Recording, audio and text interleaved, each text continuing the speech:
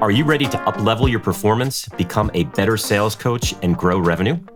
Are you ready to be ready? Then ready, set, sell. I'm Hannah, a B2B sales enthusiast and sales consultant, advocating for sales to be a little more human. And I'm Tony from MindTickle, where I'm a sales leader and coach. And you're listening to Ready, Set, Sell, a podcast dedicated to helping revenue and sales professionals like you adopt a sales readiness approach to ensure your team is always ready to win. In each episode, we share smart insights, tangible advice, and actionable tips that can be applied directly to the work you do every day to drive organizational growth. Let's dive into the episode. You know, Hannah, if there's anything we've learned over the past 2 years, I think it's become pretty clear that people are a company's best asset. Oh, that's definitely true. I mean, investing in your people will not only help you retain talent, but it's also going to help you drive better outcomes at the end of the day. Exactly. I think one way to do this is by encouraging a culture of continuous learning and growth and development, but it has to come from the top down. And today's guest knows all about this. Christine Rogers is the president and COO of Aspireship, a platform that helps people reskill and pivot into the world of SaaS sales. And Christine is here today to offer her tips for helping your team learn new skills, stay curious, and unlock new talents every day. Enjoy the episode. Welcome to Ready, Set, Sell. And we are happy to have Christine Rogers with us today. And what is going to be a fantastic episode. So Hannah's going to kick it off with our first question. Hey, Christine. Hi, guys. So thanks so much for having me. I'm excited. No, we are too. And we've got lots to unpack. So I'd love to start right from the beginning and just really understand a bit more about your career so far. But more specifically, the point inside your career where you thought, you know what, this is like the big moment. There was like a big shift or like a big realization that really kind of kickstarted everything else for you. It's been all over the place, but I will tell you kind of through my whole career. So I did some insurance. I owned my own business for a while, a retail store. I then moved into selling software. And that's been kind of like the past 10 years-ish. That probably was the most where I felt like, ooh, I'm sinking into myself, right? I had always been in sales. Just naturally, it was something that I think a lot of people in selling were like, I've been selling since I, could sell lemonade, right? So I think a lot of us have those same stories where it's always just kind of found us. But I will tell you, when I got into technology and software sales, that's when I really felt like, this is for me. What was there any one specific thing that you said, oh yeah, this is really cool. This is what I need to be doing for the rest of my life or my next path anyway? I mean, is there any one specific thing that said, yeah, sales is for me? Well, I think it was really important that my prior life had been in kind of that entrepreneurial small business. Even in insurance, it was a small business essentially. So when I found a software that supported small businesses, I felt like, oh, this makes so much sense. Like I can bring my understanding and my experiences from being on the other side of that to this experience in this field. I just found that I was actually able to relate in such a way that it could be very successful. I don't believe there's any specific experience that you have to be in sales. I think you have to use what you uniquely bring to the table, your unique skill sets, your lens that you've had your entire life, bring that to the table and be competent in what you do. I mean, that's the entire idea around Aspireship is we built this organization in order to help people make this transition into selling based on a true meritocracy. Can you do this work? That's what I want to know. I don't care about your background. I don't care about your fancy resume. I don't care about your schooling. I don't care about the initials after your name. What I care about is, do you have the character that it takes to do this and the competency that it takes to do this? I love it because we've got to, when you look at Aspireship and the work you're doing and the mission, if we're getting people to transition into what can be a really, successful, lucrative career path. It's similar to some of the work that we do at Sisters in Sales, which I know you're familiar with, right? So there's people who are already in sales, but people that are trying to transition into sales who come from backgrounds that are not always considered to be, something that's going to naturally allow you to get into a sales career. I'd love to ask you a question though about hiring managers. What kind of conversations are you having, or do you need to have with these recruitment people to say they can still do it? Like, give them a chance, because I'd love to understand how you tie that to your mission as well. So I sell. I sell to companies, right? Because my candidates come through our platform. They take the test, they take the assessment. It's free for them to do. On the other side of that, they have to be able to pass it. And then if they do, we will introduce them to companies that are hiring. So my role, and I have one gal that helps me, we sell to companies. And we sell the notion that we believe that our people can do this work. So it's fascinating because it's a two-pronged sale for sure. I have to sell both the talent acquisition people that this makes sense, because actually sales leaders most often understand, because I'm a sales leader. It takes me 5 minutes to have a little chatter, with a sales leader to say, you and I both know you can't predict whether they can do it based on the resume. We've seen enough people with the most beautiful resume, and they just crash and burn. And then you've seen another one with zero. You gave a shot to best top performer that you have. Now, talent acquisition people are a little bit, this is an established way of thinking. That resume, it trumps all. So that sometimes is where I have more of a rub, because they're like, what do you mean they're not going to have this? They're not going to have this. They're not going to have this. A plus B equals C every time. And it's like, not really. We're actually challenging that way of thinking and proving over the last, 2 years that it works. That's a little uncomfortable. Yeah, it's pretty evident in hearing you talk that you've got a lot of passion for this, right? You can actually hear it in your voice, right? I'm just wondering, why do you think you're so passionate about helping salespeople succeed? Is there anything in particular in your background or anything that you'd point to that gives you that passion? People and who they are fascinating to me. I generally don't care about all the bells and whistles and all these other things. I want to know your story. And when I look at people and I see wow, this is, one of the first placements we did, she had been a stay-at-home mom for 8 years and had been doing fitness instructing on the side. And she tried to find a job for 3 years and nobody would hire her in sales. And she was so frustrated by that. And then I look at her and she's still with the company that we hired her with. And she's there and they're like, find me 10 of her. She's incredible. And I look at that and just think man, I love an underdog story. And so many of us in sales that maybe didn't go to college, maybe didn't get great grades, just had the gift of gab. And one of my kids is like that. I have 2 boys. One of them literally is every sales rep I've ever had. He negotiated with me at 3 years old. And I look at him and think to myself, that gets me excited, because knowing that they can not only have a good job, but a phenomenal career that will help them establish wealth, and that they can actually do some pretty powerful things in the world, that gets me super pumped. Enablement's huge. And I know a lot of, one thing that people look for now, and, the advice is when you're going in an interview, ask them, what training, what coaching, what support, what kind of everboarding stuff do they do? Can they offer you to help you build, your skill set? But the new thing that's come up even more so in the last few years is what can salespeople be doing for themselves to help themselves? I'd love to, just kind of get your opinion on that. I have a lot of opinions about enablement. So when I was at the company where I was an individual contributor, kind of moved into those roles, and I was there for about almost 5 years, doing different roles. Enablement was kind of a hot topic, right? We didn't even have it. We were a pretty high growth company and nobody was doing training. Nobody was doing anything like that. In fact, there wasn't even a structured hiring process. It was like, can you sell me this pen kind of a situation, right? And this was not a small company. This was a B round funded company at this point. So what I'm saying is investing in these things has thankfully become more important to companies. Now, here are some things that I think are really important. As a sales leader, whether you're a manager, whether you are the sales leader, the CRO, the VP of sales, it is your job to make sure that your team is enabled and trained.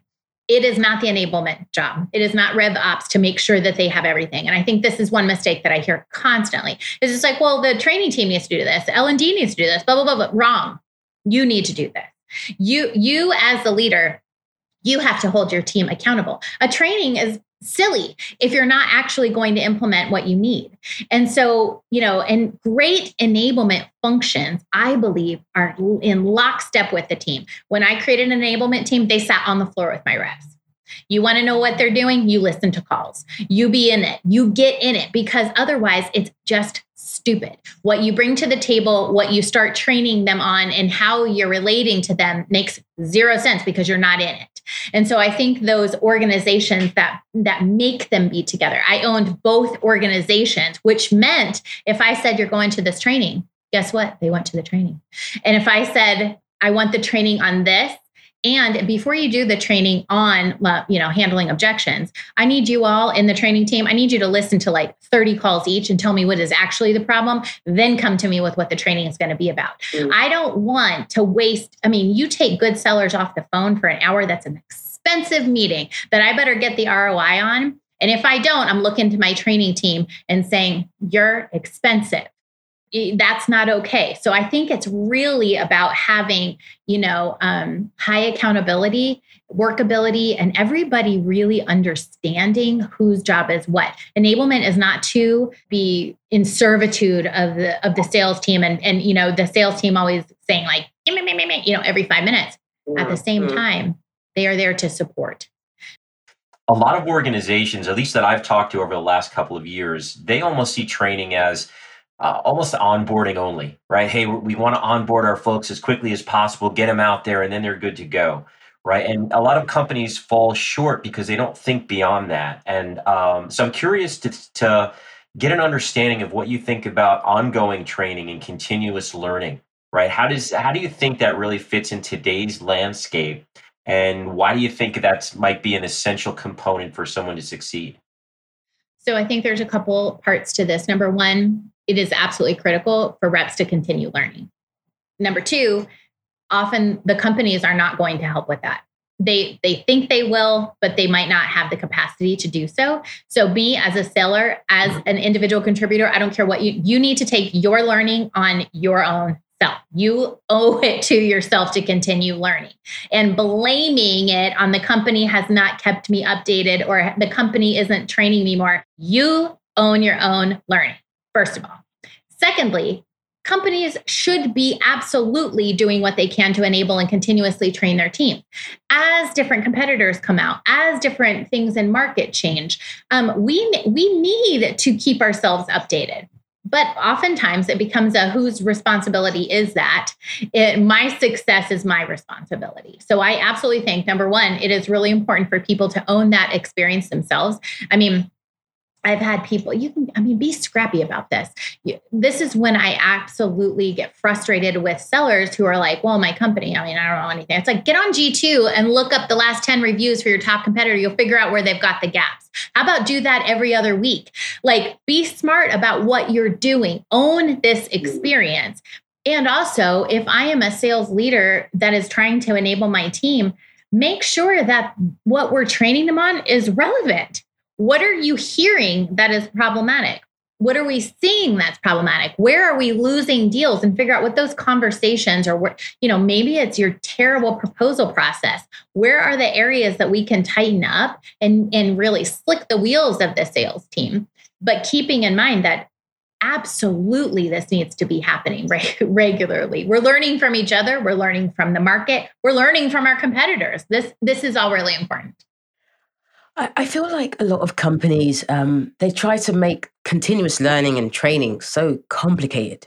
And I'm like this, I'm a big believer in just making sure that you've at least covered the basics. I think I created a video the other day that said something like, just do some research before you jump on a phone with a prospect. People are just like, Hannah, that's some basic stuff. And then I had a sales call later on that day as I was trying to buy some technology and they did no research. And this is a senior AE at a very well-known company. So I'm like, it seems basic, but it's not being done. It really isn't being done. So when you think of, I'm thinking about building out the basics, but what are some of the learning techniques and tools that you use to help sales professionals really learn new skills and ultimately succeed? It always goes back to, there's just a few steps in the sales process. There are things that we need to know. And almost always when things go sideways, We missed it. We missed it. We didn't ask the right questions. I get it. The same thing. I am a seasoned seller. And if I don't have my sheet, my notes, my cheat sheet, my discovery cheat sheet, I forget to ask, wait, what was your revenue last year? I heard the buying signals. I got excited. I knew we were moving forward. We all do it. And it is in the practice of listening to our calls, understanding. And I mean, this is as basic as it gets. Some of the best organizations really do just a few things that make sense. They listen to calls together. They coach each other. You have different things that are happening. They're sharing their learnings regularly, and they are rating each other on how are you doing with the questions, with discovery. How are you doing along the path? How are we doing how is this email? Did it look good when it went out? Seems like a lot of organizations are kind of using outdated techniques for their hiring processes, which is, ultimately leading to failures or not to being as successful as they potentially could be. How would you say people could really look at things differently in order to bring themselves into the current timeframes? So now is something like we've never seen before. So I want to definitely kind of couch the market being as hot as it is now in a candidate market. So different. I mean, than even a year and a half ago, right? Where we are today, a couple of things that are archaic in the thinking. The idea that you get to have, I worked at a company where we were getting 60, 70 applicants a week for a sales role. Okay. So it was just so we created a gauntlet. We made it very difficult to get in the door, very difficult because we were weeding out. Now we're in an environment where we need to be selling this opportunity, selling the company, and they are selling us, but we are having a selling conversation on both sides, right? The other idea of, I want to see 10 people and then I'm going to pick the 3. No, that does not work. What you have to know is, what are the characteristics that you're measuring for? What are the attributes that you're seeing? What are the things that we're testing for through the process? And I want to be able to and need to be able to make a decision on her standalone. Boom. She hit it here. This is where she's at in a scorecard mentality. She hit 89%. That means we hire. Versus, let me see 10. I'll decide who's the best of these 10. No, that is you just can't do it in this market anyway. Those 10 will be gone. I mean, if you can't move somebody through an entry-level sales position in a week and a half and get them through the hiring process in max 2 weeks, you're in a tight spot and you're going to lose all your hot people. So I think those are 2 really important pieces, is really being able to create a seamless, frictionless process that makes sense to candidates. Why am I doing this assignment? Well, because that's what the role is. You want them to be able to self-select out, emulate the role as best as possible. If they have to go cold on a LinkedIn contact, have them do that. Pick somebody that we would go cold on. Go write me what you would say in a LinkedIn DM. Then call me and give me a voicemail. Here's the voicemail number. You call this and leave a voicemail. I want it done by 3:00 tomorrow afternoon. See if they can do it. I love that example you gave. I think I've been asked once, somebody just sat me down, probably one of the more senior roles I went for, and they just said, tell me how you would go out, find someone cold and sell them this kind of solution. What would you need to go through? What are the steps? And then I think the manager cut me off halfway through and said, you get it. Okay, that's parked. Let's go into, let's looking at the role and what we're doing here. And I was like, oh, that was easy. I mentioned all of that because I love the fact that you're talking about more practical approaches to hiring. So let's just continue on the theme of people and, losing your hot people in that hiring process.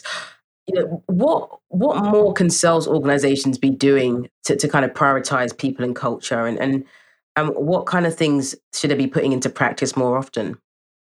I think so many times companies, I'll hear this from hiring leaders. Oh, hiring is my number one. And okay.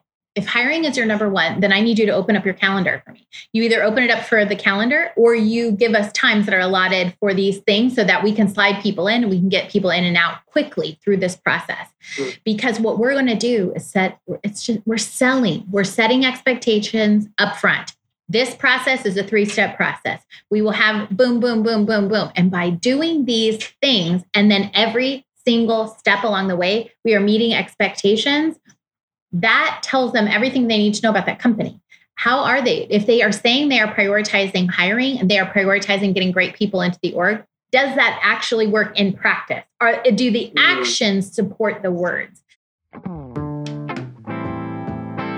You know, it's interesting, Hannah. I've worked with a lot of different sales folks over the years, and I think a lot of people have had success that have come from unique backgrounds. I know people that have been teachers. I know people that have been actors. I know people that have come from real estate. So I think you can actually learn a lot in just about any sort of role. And if you have the right will, you can apply it to sales to make sure you can have a lot of success. You know what? I love the fact that people from untraditional backgrounds are coming into sales. I actually interviewed someone, Tony, who is an opera singer. And I was like, you've got to tell me about that. Like, I love that. And it's interesting because that person spent a lot of their time organizing things and also maintained a side hustle, which was being an EA to senior execs. So I'm like, you literally know how to communicate with senior execs. That's why you're going to be good at sales. Like, it's just a no-brainer. You bring your experiences and, people buy from people. So as long as you have been engaging with people for, your adult life, then I think you're all right to start the transition into sales. I also had somebody who has been a musician for like 20 years. And they just aced every interview because they had stories from traveling around the world for 20 years. Like, that's much more interesting, to be fair, than me just talking about being in sales for the last 15 years. Like, I'm sorry, but I'd probably lose that one if I was up against someone who's been traveling the world for 20 years. Just better stories. Absolutely. I mean, I actually was a musician in the earlier part of my career. And even now I'm in the film industry in my part-time, or my spare time rather. So I like to bring unique stories to every sales engagement that I have, because it lets you personalize yourself, right? It shows that you're a human being and you're not just some, sales robot that's trying to win someone over. You're a human being that has unique perspective, and you bring that to the sales situation, and it just makes it a lot easier to work with people. Tony, I feel like you're indirectly saying that you're just more interesting than me. Is that what you're saying right now? Never. We haven't really figured out exactly who Hannah is yet. We're going to get there, but it's just a matter of time. I really love Christine's philosophy of moving towards a true meritocracy instead of just relying on arbitrary titles or credentials to land a new role. You know what? I agree. I think in 2022, the workforce has evolved to accommodate a wider variety of backgrounds, skills, and even educational pathways. I mean, this is a testament to how far we've come as a society. Yeah, and I think I also find it inspiring just to see people moving away from the traditional cookie-cutter careers or only doing something for a notch on a resume. Oh yeah, big time. But Tony, I have a 2022 motto, and it's called #ShootYourShot, because life is too short not to go for what you want, especially now that the entire world is at your fingertips. And since the world is at our fingertips, I have my own motto for 2022. It's, where's my cocktail? So it's never too late or too early to learn a new skill, switch career paths, or explore a new industry. All right, let's hear some more from Christine about why a culture of continuous learning is a key building block of success.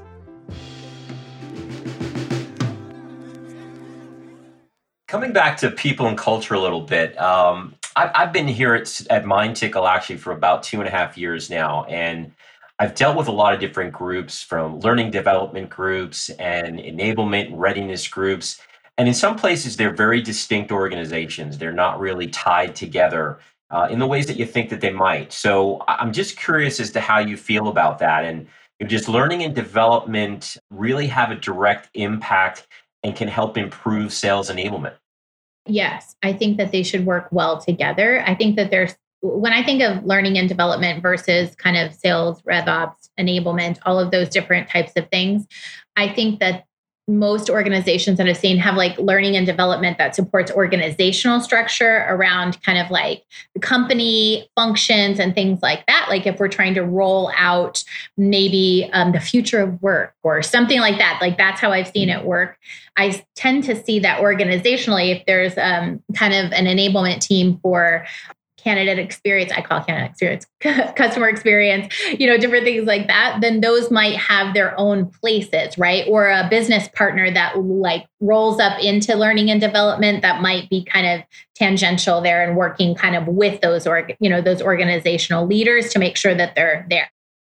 Christine, what are some of the most valuable enablement tools that you think companies really don't think about or they overlook at this point? I think there is so much out there for these. I mean, of course, the CRM, of course, you're going to need marketing and technology. You need a pretty good stack there. I'm going to say this.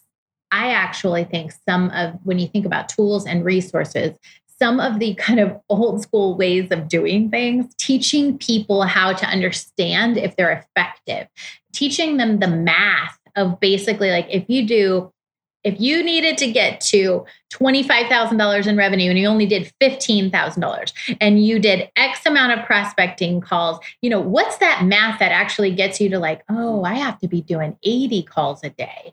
Oh, I need to do more. Like I find that sometimes we provide lots of tools and resources and then don't actually show people what that means. So I can know, okay, well, I didn't get to the number and I did 67 demos. All right, well, you either have to get better or do more. That's it. Those are your only two options. So we're going to help you get better. And I'm going to help you get better by coaching, but you got to do more until you're better. Thinking about the skill sets and the different tasks that salespeople are doing, it's 2022 and we've come out of just the most wackiest 2 years ever that nobody predicted. And every year now we're getting into the habit of in January, February, we're like, this year's going to be different. Which areas should salespeople be zeroing in on in terms of learning and development? I think the most important thing is always understanding people. And where we saw people going really tone deaf and coming out weird is when they were trying to have these same conversations that we had prior and not being sensitive to the fact that, actually just talk to me like a regular person right now. And when it's appropriate to elevate the conversation, bring in some different language and being mindful of that language. I will tell you, like, this is one of my biggest burns is that people don't understand how important what you're saying is, how critical how you say something is. And going back and you shift a couple of different little words and it makes a meaningful difference. I think it's a really important piece to understand people. So really digging into what you're hearing, what the sentiment is around things, not missing when people are complaining around certain things or are feeling a certain way. If there's a psychology going on here, the most important thing, like I would say right now, is get out of all of the tech and all the things that you're really excited about your product and really understand the person on the other side of this. And you will do better. And I know that's not really like a new way of thinking, but I think right now people are overly sensitive to if you don't. Now they're not even like not giving you the time of day. They're getting kind of mouthy. Like, you know what? You're not even being empathetic with me at all. You're not even like understanding. You're completely tone deaf. People are saying this now. And it's like, they will say it now. Before people just be like, and delete the email. When the salesperson listens to what you've said and you poured your heart out and they're like, yeah, so what CRM system do you use? I just poured my heart out. I'm crying inside. I like literally told you and poured out my heart. And then you're like, so when were you looking to make a change? Christine, earlier you touched upon the hiring market. If you were to give some advice to someone that's looking to make a move, a sales professional, what would you think your best advice would be? And conversely, and you touched on this a little bit earlier, but I want you to hopefully can dig a little bit deeper on this. But as an organization trying to attract top talent as well, what would you recommend there? Be open to different backgrounds. I mean, I can't tell you the companies that are really doing well right now, they're bringing all different types of personality types. They're bringing different experiences, different ages of people. There are just amazing individuals that are been given no opportunity because they're too young, too old, or whatever. So I love that we're bringing this these unique perspectives. This is what I would say to somebody wanting to transition. This is what I do say all the time to our grads. Stop trying to go for the most sexy logo, the biggest names, all of these different things. Because some of the best companies out there that we hire for, that we do work with strong leaders, people are making great money and everybody's learning are not companies you might never have heard of them. You might not be super passionate about construction estimation software. You might not like get, your heartbeats from a fleet management software or from an analytics software. But you know what? You can learn a lot. So I would just say a lot of people get really stuck on, I only want this, that, or the other. Care less about title. Care more about like opportunity. Who's going to develop me? How am I going to do it? The number one question I ask people is when you pick a job, think about what do I want to learn now? Think about a long game and your long opportunity and say, the thing I want to learn next is this, and this one is actually going to provide me that in the best way. I like that as far as qualifications for making decisions. I just say salespeople, go to where you can make money. Like that's the whole point we get into these jobs because they're not easy. It's not easy. You need to. So when they're proving it, they got to, you've done your research. If people in the business are making money and you can look backwards and forwards and you can see that they could still be making money, then that's where you need to be, not at all the big logos. So I'm completely with you, Christine. I know Tony was going to jump in and ask you this later, but I wanted to just understand what's exciting you about the things that's happening in sales right now, like the technology, the initiatives, Web3. Like, what is it that you're thinking about, and you're like, this is really going to be quite groundbreaking this year or next? I just love that we had, even 2 years ago when this idea came up, people were like, I mean, it sounds good, but I don't think anybody will give anybody a shot that doesn't have SaaS experience. I remember just thinking, yes, they will. Yes, they will. If we can prove that they can be successful, if we can do this and make sure that these individuals are successful. I look at it now and I see the way that we've always done things. Everybody kind of has a similar look and feel and age and all of those things. And I see now that with bringing in different perspectives, fresh eyes, I am learning every day from the companies that I'm talking to, where they're like, this individual came in and came up with this great idea. We have totally shifted our product. We never even thought about it like that before because she came from a completely different industry and was like, why don't we do it like this? And I'm seeing sales influence product like I've not seen before because we're not just in these little very defined lanes. And we're also bringing in some people that can really communicate well rather than, sales has always been like, you guys are like the high school football team. Everybody else is like, the art club, the drama club, all these other things. But the sales team is like the lifeblood of the organization. We're now having an influence differently on different parts of the organization, which I think is great rather than just being kind of the troublemakers that make all the money and are like wily crazy and get in trouble at President's Club. We're now coming to the table changing a bit of that whole stigma and bringing a really different approach to it. And I'm excited by that. Like when I hear one of our grads is now a rep for Square. He was he was a college history professor. Like what he brings to the table at a company like Square, what a beautiful thing. What a different perspective. And also the ideas and innovation that come from that. I'm excited that salespeople are having the chance rather than just go slang this stuff. You just be quiet and sell.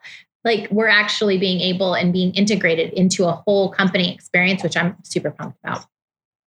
That's awesome. I mean, you have such a great perspective and everything you've chatted with us here about. What's next for you and Aspireship? We'd love to hear a little bit more about what the future is for you. Man, we are just seeing such a shift. So we have had some amazing groups of individuals that we've been able to help make the transition to sales. So last year, I'm sure you saw just tons of hospitality workers that were they were just all laid off. And a lot of them came to sales because think about those individuals are perfectly well suited for sales. All they're doing is thinking about how do I make someone happy next, right? What do I do next for them and serve them? Then you think about, we actually had an onslaught we were just in the Wall Street Journal last weekend about all of the teachers that are now shifting over to selling. Teaching. Yeah. What a beautiful, beautiful environment to now bring to the selling market. And sure enough, again, because our product and our basically what we offer candidates is free. So they can see if it's for them. If we have a lot of people that start to take our coursework and go, whoop, not for me. I do not like doing that role play. And you know what? Good. Self-select out because this isn't for you, but at least they know. So people are, when they can pass, they're confidently going into roles that they know that they can nail. When they're not, they're like, I'm actually not well suited for that, so I'm not going to do it. So you know what? That's amazing. And I love that. And I like that we can be a part of this experience, a part of this journey for individuals. The other day, we got a whole bunch of signups and it was through a nursing cohort, and a group of nurses that were saying, I don't want to do this anymore. I want to shift out. And then all of a sudden we had this onslaught of signups. I'm like, where did these all come from? This group of nurses from this Facebook group, where they're like, I'm looking for something different. So I love that we can help these individuals see if this is for them and then make a transition. And they're doing very, very well in the roles that we're hiring with them. So it's exciting, very exciting. Oh, that's great. Christine, we've learned a lot, but we are not done with you just yet. We're going to have a little bit more fun. We're going to go through our rapid fire questions. So we're going to go through these real fast. We're going to ask you very simple questions as quickly as you can. Give us some rapid fire answers. And we have the timer just about to kick off here. We have 30 seconds. Just kidding. But we'll jump right in, and Hannah's going to kick us off. All right. So what is your sales philosophy in just 3 words? Understand your buyer. What is the best piece of advice you've been given in your career? To say yes. What is your top productivity hack? Turn off notifications on my phone, on the things. When I'm doing work, I turn everything off, including on my app. A+. What is your top prediction for the sales industry this year? I think that it is going to continue to be gangbusters through this year. I think we'll see the pendulum swing back a little bit because I think what happened is it got atrophied. It's going to boom, and then it's going to right itself in a little bit. If you could share just one piece of advice to all sales professionals, what would it be? Have more fun. Love it. There are a lot of voices out there right now. Where do you go to get your industry news? The 2 main places, I'm on LinkedIn a lot. I'm there a lot. I look at the news. I look at industry leaders there. I also love HBR is one of my favorites. I always look on, what they're publishing, what they're talking about. I think those are probably my 2 best sources for just keeping up to date on all different types of matters of business. Cool. Would you say sales leaders are made or born? I think that we all are born with some tendencies, but when I think about growth and development, it is because you want to be a great sales leader is the reason you are. Perfect. What book has inspired you the most in your career? This is not a business book, but it's called Language in the Pursuit of Happiness. And it's by this gentleman named Chalmers Brothers. And it's all about how everything we say is impacting and generating and creating, and how our lens is impacting everything as well. All right. So our last question here, you're with Michael J. Fox, you're going back to the future, and you see your younger self. What would be the advice that you would give to yourself just starting out in the industry? I'm a people pleaser, so it would definitely be, you're not for everyone. So just knowing that early on would have really helped me quite a bit. Well, you were definitely for us, Christine. You did a great job here today. This is fantastic. We really enjoyed getting to know you, getting to speak with you a little bit here today. And thank you so much for your time. Gosh, you guys have been great. Thank you for that. I know I got a little passionate. It was really fun. Thrilled to join you guys today. Tony, I know I shout about the coaching thing a lot, and you follow me on LinkedIn, and we have quite a few offline chats. But in the beginning and early on in my career, I wasn't great at the ongoing learning, I'll be honest. I really wasn't. I had some fantastic opportunities very early on in my career. I'm having very regular training. And I used to read sales books and read newsletters and stuff. But I just kind of read them. I didn't really implement or apply.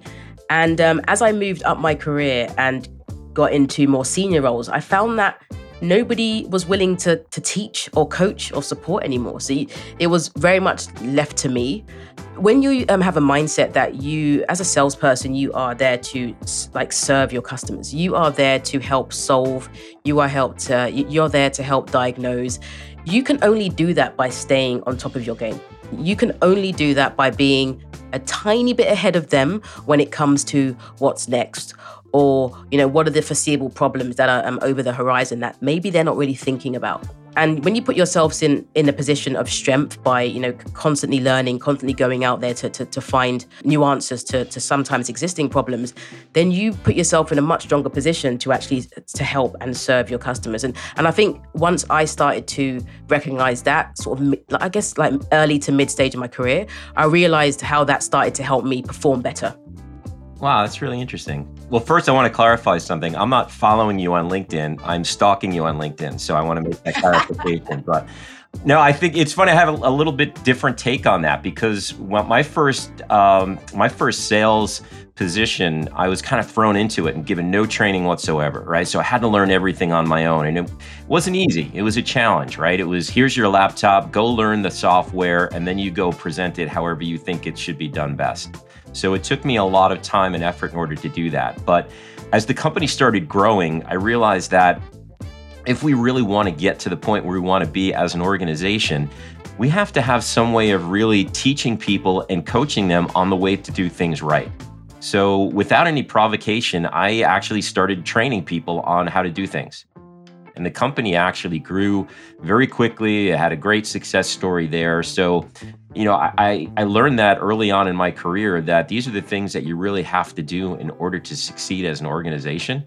And, then software platforms started doing it, right? Just like MindTickle. Did I say MindTickle? That's one that just, I think that's part of the reason why I've been so happy at the, where I've landed, because they're doing the things that, 20 some odd years ago, I saw were important. And now it's all put onto a platform that really drives value and sets people up for success.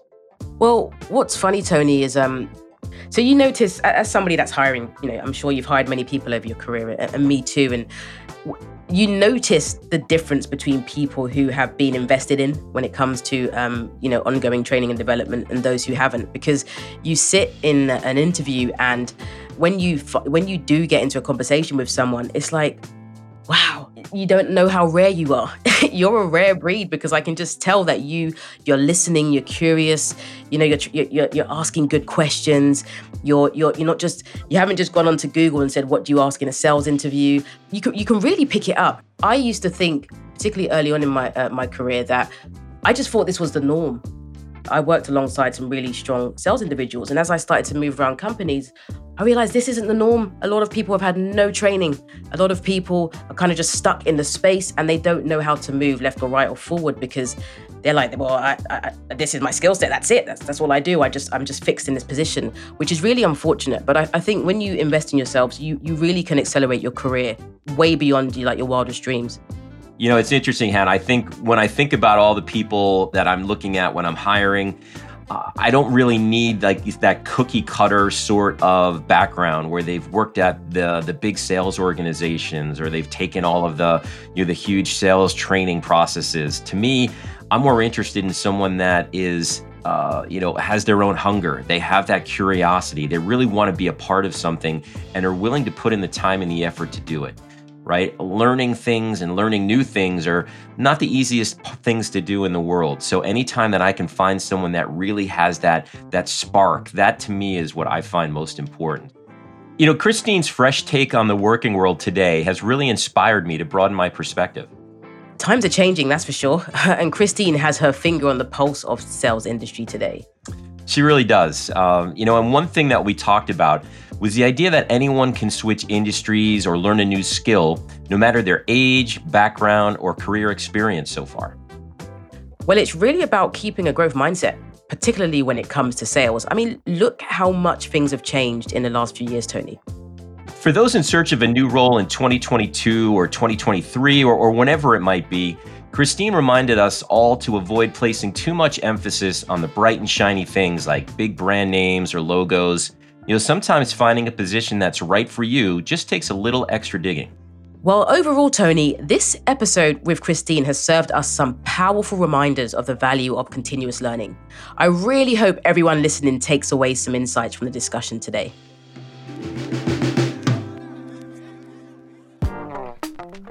Thank you for listening to this episode of Ready, Set, Sell.